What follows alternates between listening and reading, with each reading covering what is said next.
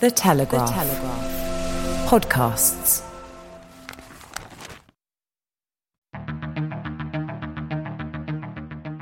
I'm Claire Hubble, and this is Ukraine, the latest. Today, we discuss the continued barrage of missiles on civilian infrastructure from Russia, talk about the Kremlin using the offer of free IVF to persuade more people to join the military, and consider the dismantling of the Catherine the Great monument in Odesa.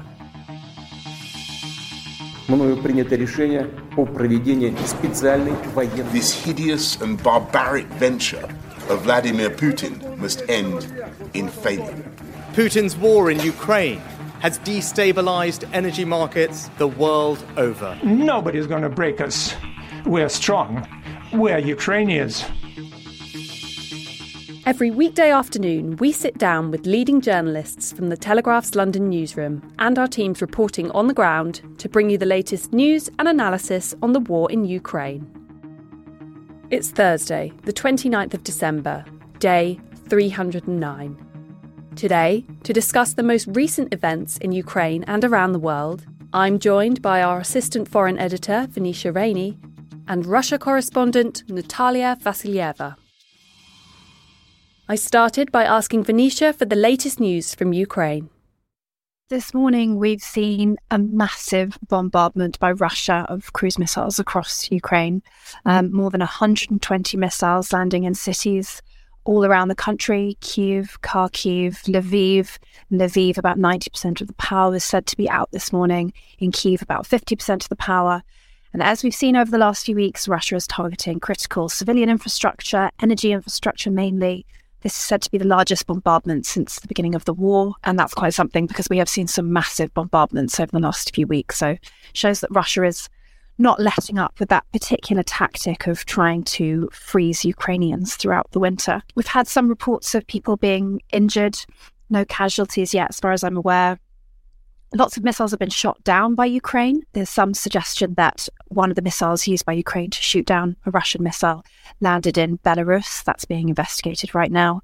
Our listeners will remember that some shell detritus landed in Poland a couple of weeks ago and almost caused a major international incident. Wasn't clear if Russia had fired a missile into Poland and had caused a sort of escalation of the war, but in the end it was figured out that it was a Ukrainian missile that was trying to shoot down a Russian missile. Looks like that's what's happened here again in Belarus, but we'll see more details emerge on that over the course of today. And we've also had blasts in cities such as Odesa, Zhytomyr. So really a sort of state of alert across the whole of Ukraine today. I was just going to ask you if you had any further updates, I believe, in regards to the Russian airbase that we heard from Dom about an attack yesterday. Are there any updates for us today? Yeah, so we heard about, we've seen Ukraine trying to target one of Russia's biggest air bases towards the west of the country.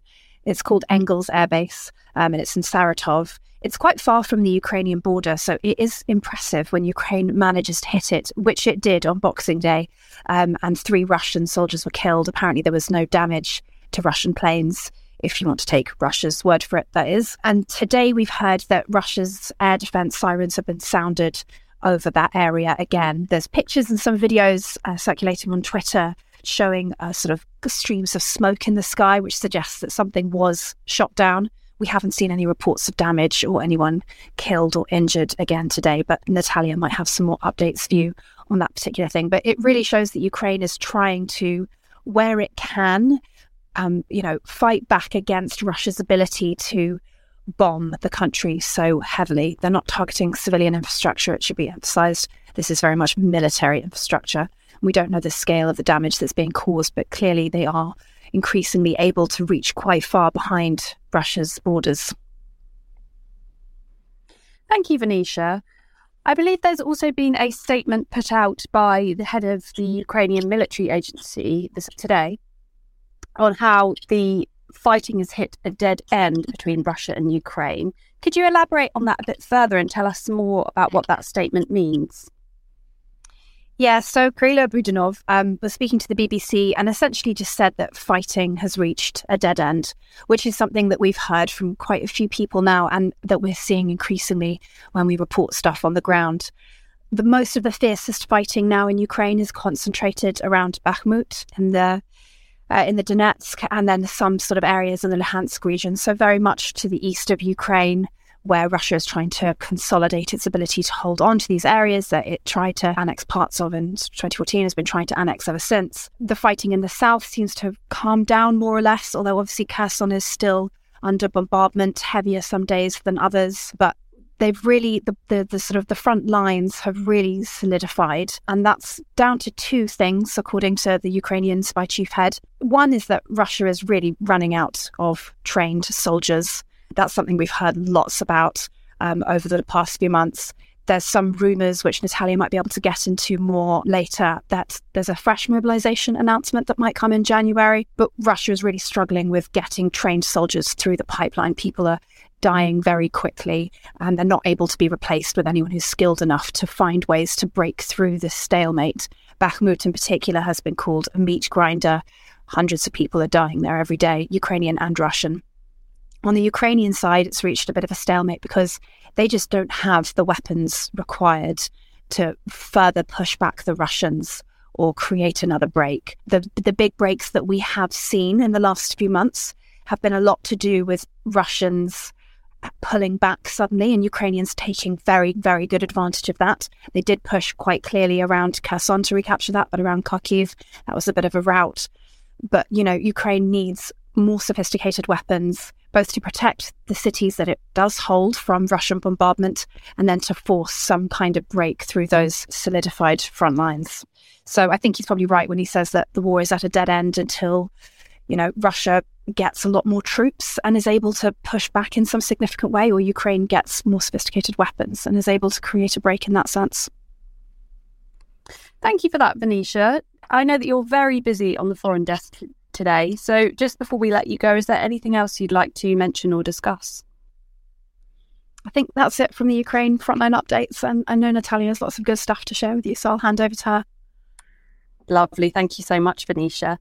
So moving on to you, Natalia, I believe you filed a story yesterday for The Telegraph that was really fascinating about how Russian frontline soldiers are being offered free IVF. What can you tell us about that? Hi, Claire, and hi, everyone. Yes, that's definitely it's been one of the most bizarre stories that I've had to write in the past 8 months on the war. Apparently, there was a movement to get Russian soldiers, like Russian career soldiers, and everyone who's been mobilized discounts or even a free pass to first freeze and store their sperm and then get subsidies for IVF for their families. Apparently, a number of families have petitioned one Russian lawyer, quite a prominent one, and he yesterday quoted an official letter that he received from the Russian Health Ministry that confirmed that the Russian government has indeed allocated the necessary funds that would allow for anyone who's been called up to Ukraine to be able to walk into a fertility clinic, freeze their sperm for free, and use it at a later date when they want. And it might sound like an odd story, it really is, but it comes among intensive discussions in Russian society about the price that Russian soldiers are paying in Ukraine. And Vladimir Putin has famously promised high pay to mobilized men, to volunteers. One of the tools that the Russian government is using to lure Russians into this war is huge payments that would be equivalent to their 6-12-month income if you live in rural Russia, and different perks. So, for example, Russian soldiers have been promised that they would get a grace period of their loans, or if they had criminal proceedings against them in the pipeline, those proceedings would be halted. So, free IVF and free freeze your sperm campaigns, that's definitely, that just comes one of those perks package. Yeah, really fascinating stuff. Thank you for that, Natalia. I'm wondering, would it be correct to conclude that this sort of speaks to Russia's increased frantic desperation to get soldiers on the front line? They're kind of presenting this as a peace offering or a bribe to get people on board, and it speaks to how desperate they are for soldiers. Well, yes, in a way it definitely is, because what we saw in recent months, we saw Kremlin officials telling Russian soldiers, you go and fight for Russia, as they describe it, and we're going to take care of your families. You're going to get a nice paycheck. You're going to get perks. You're not going to have to pay off your mortgage while you're out fighting. But what we've been increasingly seeing from the regions are reports that those payments are either they never came or it was just a fraction of what the soldiers have been promising. And apparently soldiers and men who've been there still getting notifications from their bank asking for a payment. So it is one of those perks. It's like one of those gestures that the government is making to trying to say that, we're serious about it. We're not going to forget you, even if it comes to something as bizarre, but on the other hand, something as important, because obviously IVF is a way to start a family, and obviously a lot of people would love to do that. And it's quite an expensive procedure. And in Russia, people do get subsidies for IVF. You can apply for one, but it's quite laborious in terms of paperwork. And if you don't qualify, or if you're not up online, the waiting time could be quite long. Yeah, really interesting stuff. And Venetia mentioned earlier that there have been rumours that there will be another conscription drive. Can you tell us a bit more? What do we know about these rumours? Yeah, I think it's important to say that the mobilization was declared by Vladimir Putin. He signed a decree declaring a partial mobilization. And I don't think you need to be a lawyer to figure out that if there is a decree declaring something, there has to be a decree to end something or to cancel it out, to say, hello, we've done this mobilization. That's enough. Everyone is going home. And technically, the mobilization is over. What we are hearing from Russian regions is that no one is getting conscripted, but there is no decree in place. And Vladimir Putin has been asked about it repeatedly, actually. He was asked, why don't you sign a decree that would cancel and end the mobilization? And Vladimir Putin, being a trained lawyer himself, somehow said that he has talked to his legal advisors and who said it's not necessary. And one Russian lawmaker, quite a prominent one, recently famously said that a law doesn't matter and the president's word has more weight. So if the president says that the mobilization is over, it really is. But it leaves this big legal loophole. And because we don't have a decree to formally end the mobilization, a second wave could essentially start at any moment. They wouldn't even have to declare it. They won't have to go through the motions. They won't have to, announce it on TV, explain themselves to Russian population. What they will have to do, they will have to quietly pick up those files and start calling up men again. And obviously, this is something that can be expected in the light of heavy fighting in Bakhmut, as Venetia has mentioned, which has taking in a lot of Russian manpower. I wouldn't expect it immediately. Obviously, we're heading to New Year's Eve, which is the biggest holiday in this part of the year.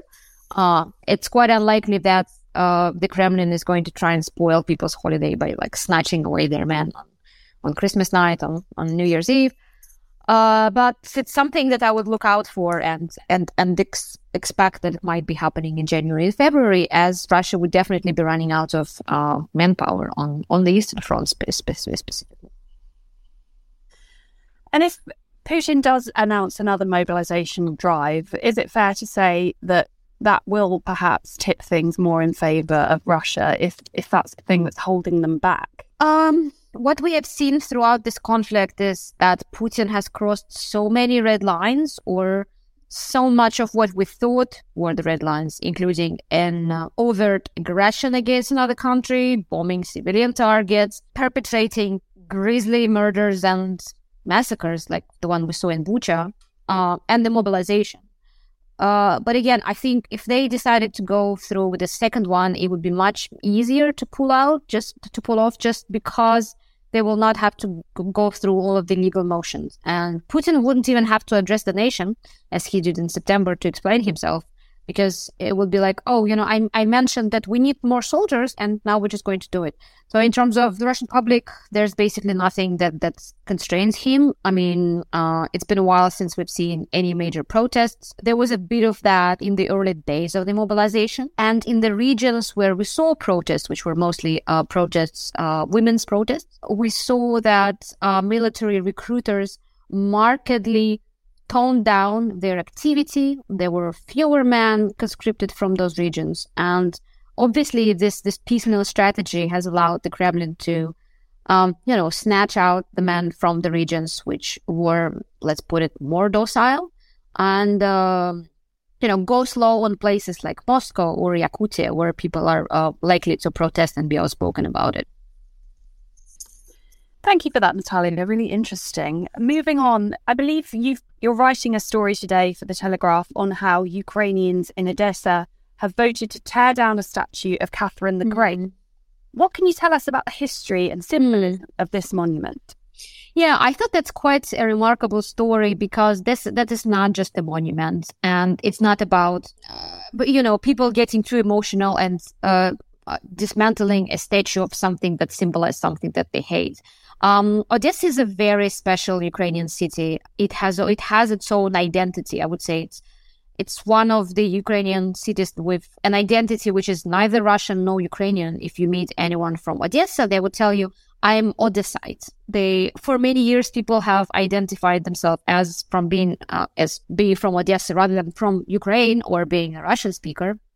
Before the war, it was predominantly a Russian-speaking city. It's a city on the Black Sea that has been known for its trade, for its beautiful sandy beaches. Ethnically, it's always been a bit of a melting pot.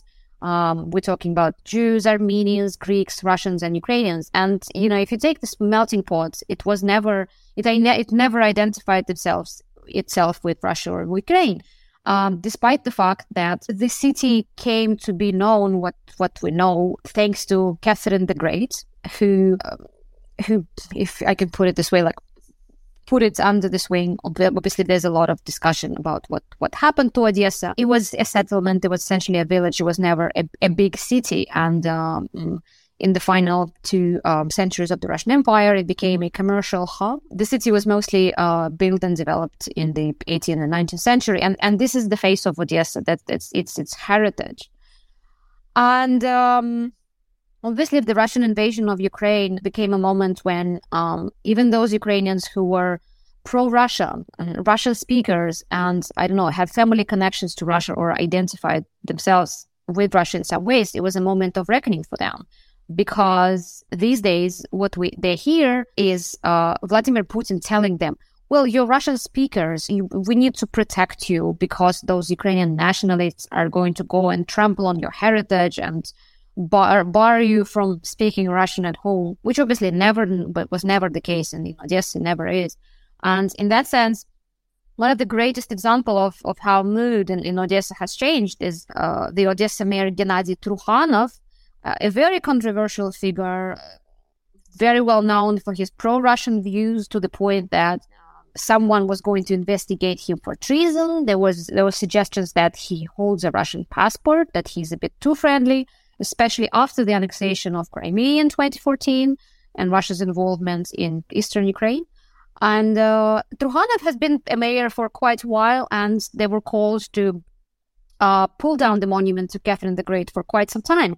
And all of those years he was saying, this is not going to happen. This is our history. We are Odessites. We are not Russians, but she's the founder of the city. We have to respect that. And the monument that we're talking about, there was a historical statue which was built at the end of the 19th century to mark the centennial of the founding of Odessa.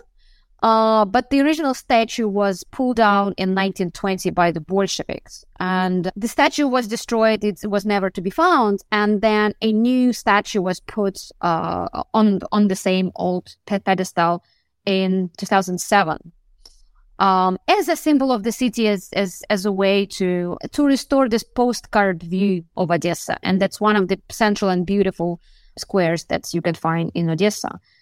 And just as the war started, Mayor Trukhanov, changed his mind and changed his ways, just like a lot of people in Odessa. And there was a renewed movement to remove the monument as a symbol of the Russian rule, as a symbol of Odessa's imperial past that allows Putin to go around and saying that this belongs to us. And Putin actually, as recent as at the end of October, was talking about Odessa, saying that, look at that, they have the monument to Catherine the Great in the city center. Do you need any more proof that this is ours, that this belongs to Russia. And for many Ukrainians, pulling down this monument means that you're removing one of the arguments that Putin might have to, in his claims on Odesa. And of course, that's obviously that's quite a painful page in Odesa's history. But it just shows how angry and resentful people are, because we're talking about 10 months of war.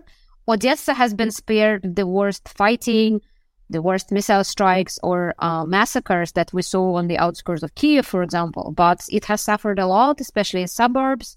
Blackouts are quite common, and of course, everyone knows someone who's died on the front.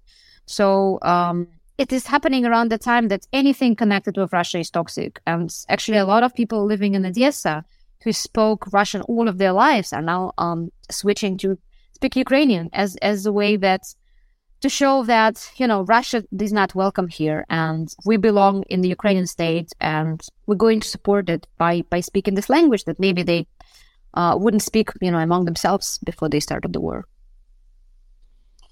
Really fascinating. Thank you for that. What do you think, if anything, this vote means of the sentiment that Odesa's residents are feeling towards Russia? How has that changed? No, that's totally predictable, because, as I've said, we're talking about 10 months of a genocidal war, and anyone who was friendly to Russia in the past and local residents who previously were able to say that, okay, we hate Putin, but we don't hate Russians because we know it was Putin's decision to annex Crimea, or it was Putin's decision to originally meddle in Eastern Ukraine. And Russians don't have to be responsible for that. And now, because Ukrainians are not seeing the sort of pushback from Russia's decimated civil society, they are understandably angry and upset, and they want to erase all of the memory and everything that's connected to Russia, be it past or present. Interesting. Thank you for that, Natalia. Before we go, do you have any final thoughts you'd like to leave our listeners with, or would you like to point them in the direction of the paper or the website or any articles that you have coming up? Sure. Vinisha spoke about missile strikes this morning, and obviously this was something to be expected. And for a large part of the Western world where, Christmas is over, obviously that's the main holiday in the West. But in Ukraine, it's the New Year's Eve. That's the main holiday. And this is the time when the family gathers around the table. And that's the main holiday of the year. And of course, there are fears that Russia will try and disrupt it once again. We saw those strikes this morning, which obviously came just 2 days before New Year's Eve. And there's fear that there might be another missile strike whose sole purpose would be to scare Ukrainians into submissions and, come begging Vladimir Zelensky to sit down for talks with Putin so that they can have their New Year's Eve dinner, which is obviously it's not going to happen. We don't see any movement on the ground. Ukrainians, those missile strikes, if anything, they are making Ukrainians even angrier. There is still, there are still all those war restrictions on residents. There is curfew. So no one is allowed out in the streets after 11 in the evening, as far as I get. So there won't be any fireworks. There won't be jubilant crowds on the streets for New Year's Eve. But yeah, people are going to try and celebrate for as much as they can, as long as Russians are not sending missiles on them on New Year's Eve.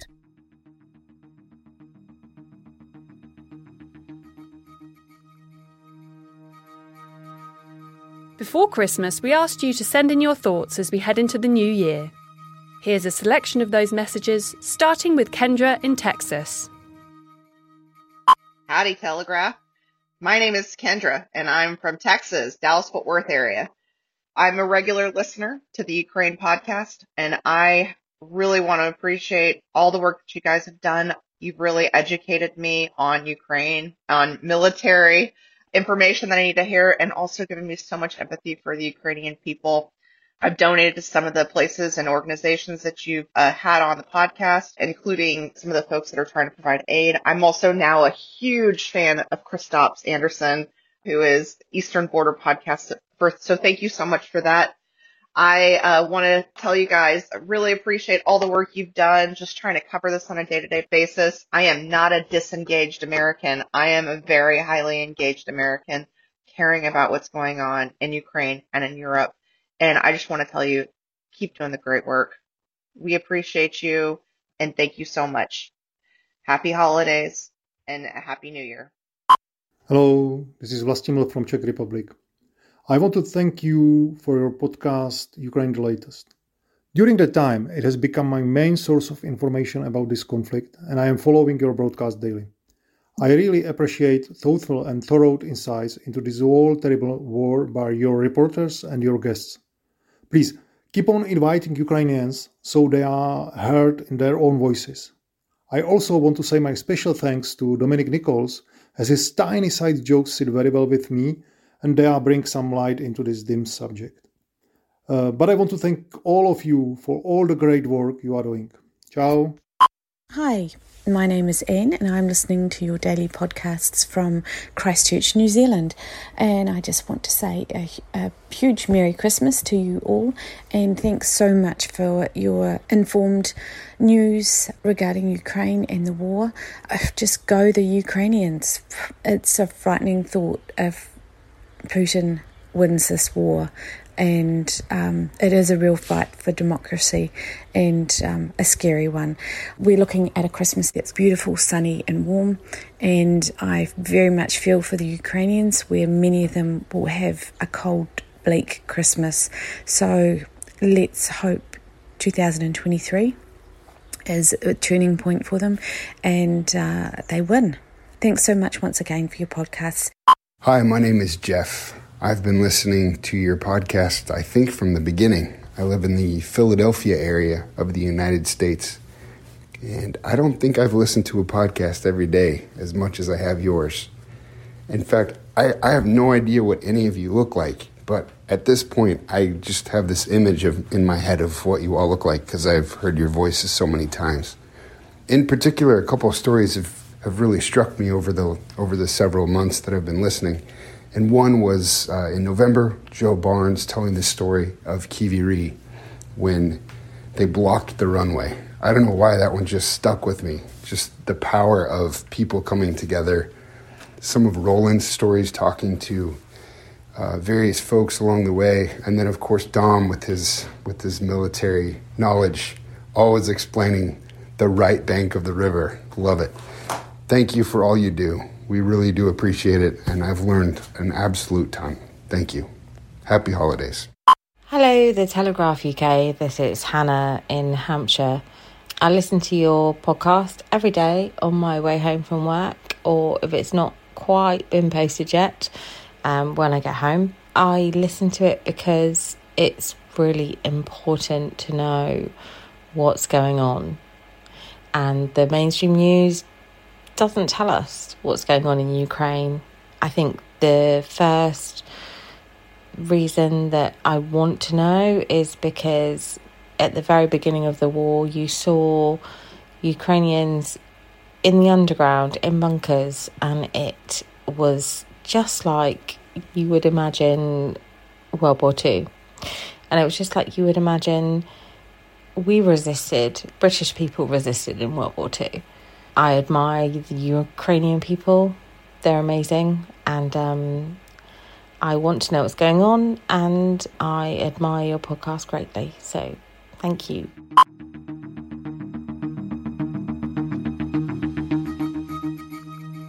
Ukraine the Latest is an original podcast from The Telegraph. To stay on top of all of our Ukraine news, analysis and dispatches from the ground, subscribe to The Telegraph. You get your first 30 days completely free at telegraph.co.uk/audio. Or sign up to Dispatches, our Ukraine newsletter, which brings stories from our award-winning foreign correspondents straight to your inbox. You can listen to this conversation live at 1 p.m. each weekday on Twitter Spaces. Follow The Telegraph on Twitter so you don't miss it. If you enjoyed this podcast, please consider following Ukraine the Latest on your preferred podcast app. And if you have a moment, leave a review as it helps others find the show. You can also get in touch directly to ask questions or give comments by emailing podcasts@telegraph.co.uk. We do read every message. Ukraine the Latest is produced by Louisa Wells and Giles Gear, and today on Twitter, Matthew Williams.